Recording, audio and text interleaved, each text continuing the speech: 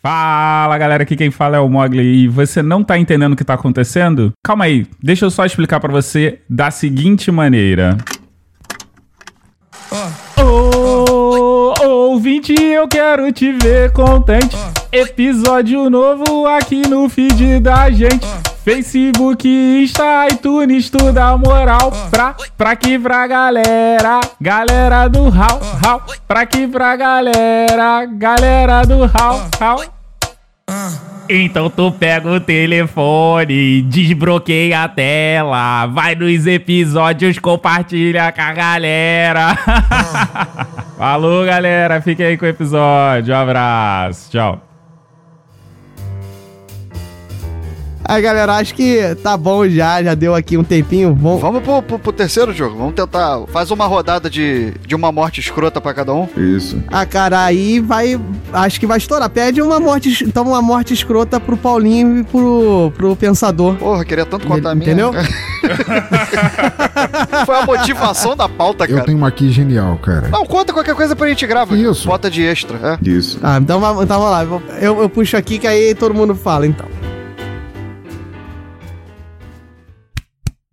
Pronto, começou!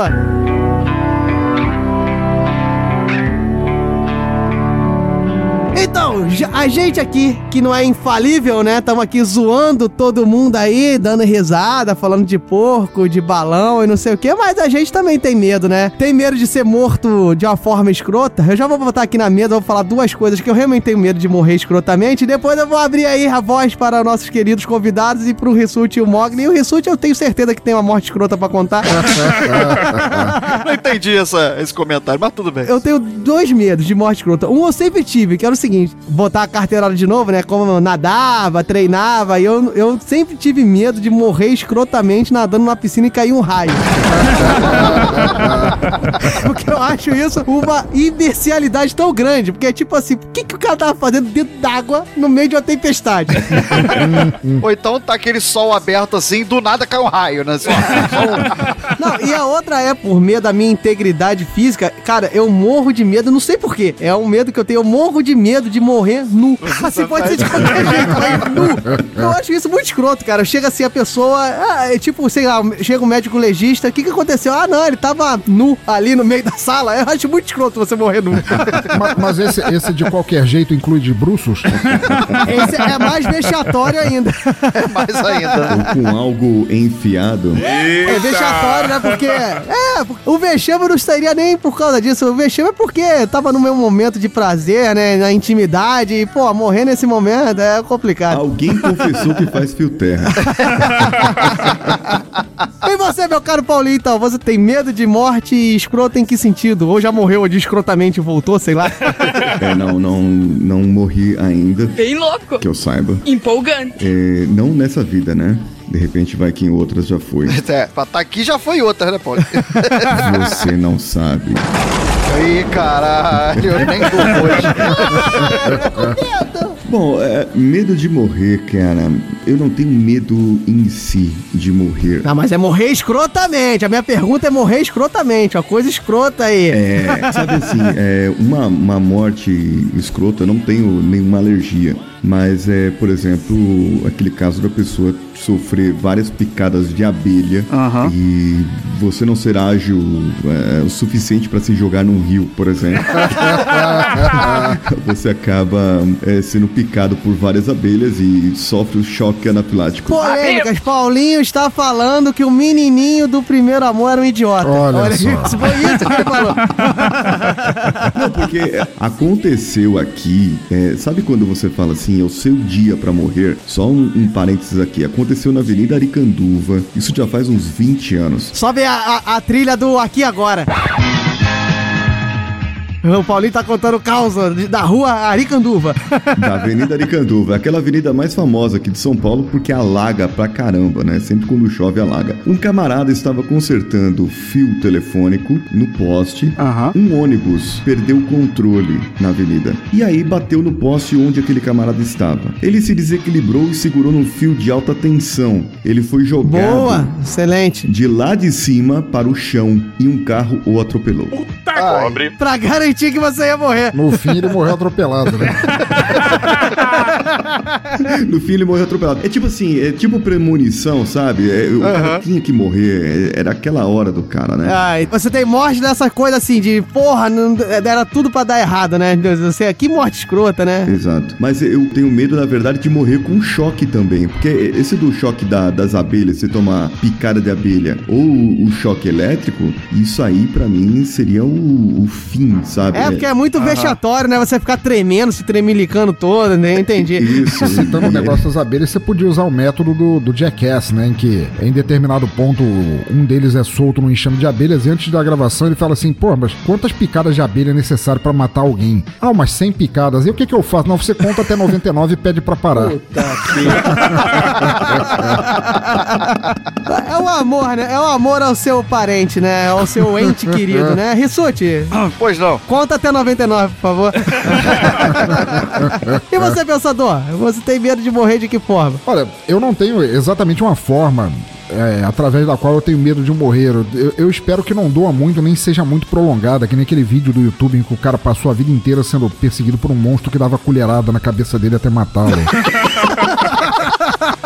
Isso deve ser muito ruim. Mas, por exemplo, eu soube de um caso através daquele programa que eu falei, de uma mulher, ela era ativista do PETA, ela era pró-tratamento ético dos animais, e ela era incapaz de matar uma mosca, um mosquito. O mosquito picava ela, vai fundo, cara, bom apetite. E um dia ela tava dirigindo pela estrada do Arizona e aconteceu o indizível, ela atropelou um guaxinim. Agora eu tenho um esquilo bem bonito pra brincar, amar, acariciar e apertar! Em desespero, ela saiu chorando por todos os poros e fez a única coisa que ela não devia fazer. Por todos os poros. Era uma água humana. Exatamente.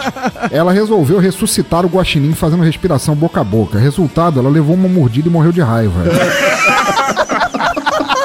Independente de como eu morro, eu espero que não doa muito e que não seja fazendo nenhuma babaquice dessa, cara. Já seria bom o suficiente. O suficiente é que não seja um pato esdrúxulo, entendi. Exatamente. E você, meu caro Rissut, você tem medo de morrer como, meu caro Rissut? Eu sei que você tem aquele medinho gostoso, aquele medinho maroto. Eu tenho, Tô até cara. excitado agora. Eu tenho um pequeno problema, assim, pra entrar e sair de elevadores. Por quê? Eu não tenho medo do elevador. Eu não tenho medo nem do elevador cair, eu estando dentro dele. É isso que eu ia falar. Isso se chama claustrofobia. Rissut. Não é isso. Não é isso. Eu tenho medo de, no momento em que eu for passar pela porta do elevador, ele se desprender e me rachar, me cortar no meio, assim. Mas não é no meio na barriga, é no meio, assim, do topo da cabeça até a virilha. Vai cair a barriga pra frente e as costas pra trás. Entendeu? Tipo aquele vampiro 2000 que rasga o cara no meio. Exato. Então, Nossa, mas por que você acha isso muito vergonhoso, Rissut? Mas o que passa na sua cabeça? Merda nenhuma! não acho vergonhoso. Eu só acho que vai doer pra caralho. Mas você sabe que você vai morrer, né, Rissut? Não, eu sei, mas é aquilo que o pensador falou. Você tem medo do quanto que você vai se fuder. Cobre. Até morrer, entendeu? Pô, eu voto que a sua morte é muito menos dolorida do que aqui o pensador falou de um monstro te dando colherada a vida inteira na cabeça. Sem dúvida, eu tô até me sentindo melhor depois que soube dessa história. Mas eu tenho esse medo. Então, assim, parar na porta de um elevador, por exemplo, pra falar com alguém ou pra esperar alguém, né? Pra segurar a porta esperando alguém, eu não faço. Olha!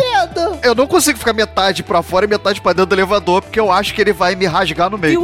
Caraca, você criou uma desculpa pra ser o escroto que não segura o elevador. Não, olha senhor. aí. Não, eu consigo realizar assim facilmente o Rissut sozinho no elevador, quando a porta tá fechando, vem aquela velhinha no andador dizendo, meu filho, segura pra mim.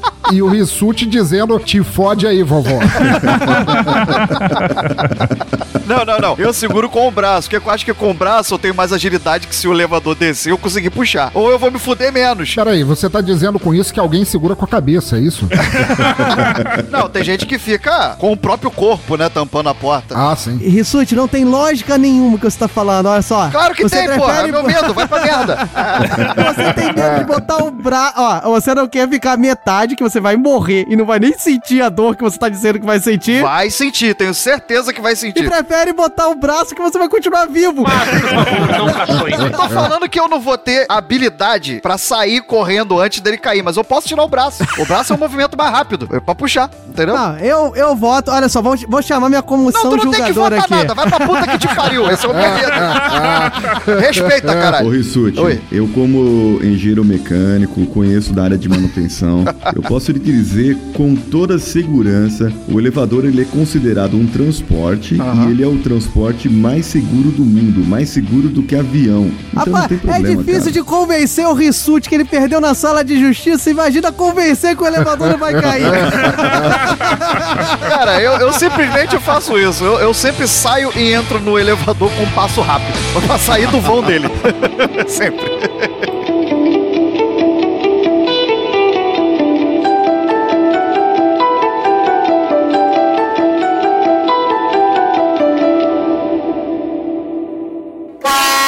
Como é que tá, velho? Há quanto tempo tu trabalha aqui no jornal?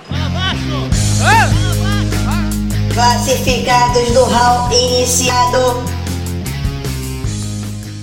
Olá, eu sou Eduardo Parente. Eu sou o Gabriel Parente. Eu sou o Guilherme Parente. E eu sou Marina Ribeiro. De onde vinham aquelas vozes estranhas? Gaspar esfregou os olhos. Só podia estar sonhando. Nadine, você está viva? Sim, não. E não. Gaspar abriu a porta do seu escritório. Todos os canhões do arpia foram colocados para fora ao mesmo tempo e disparados um após o outro. Esse é o webcast. Histórias épicas dramatizadas.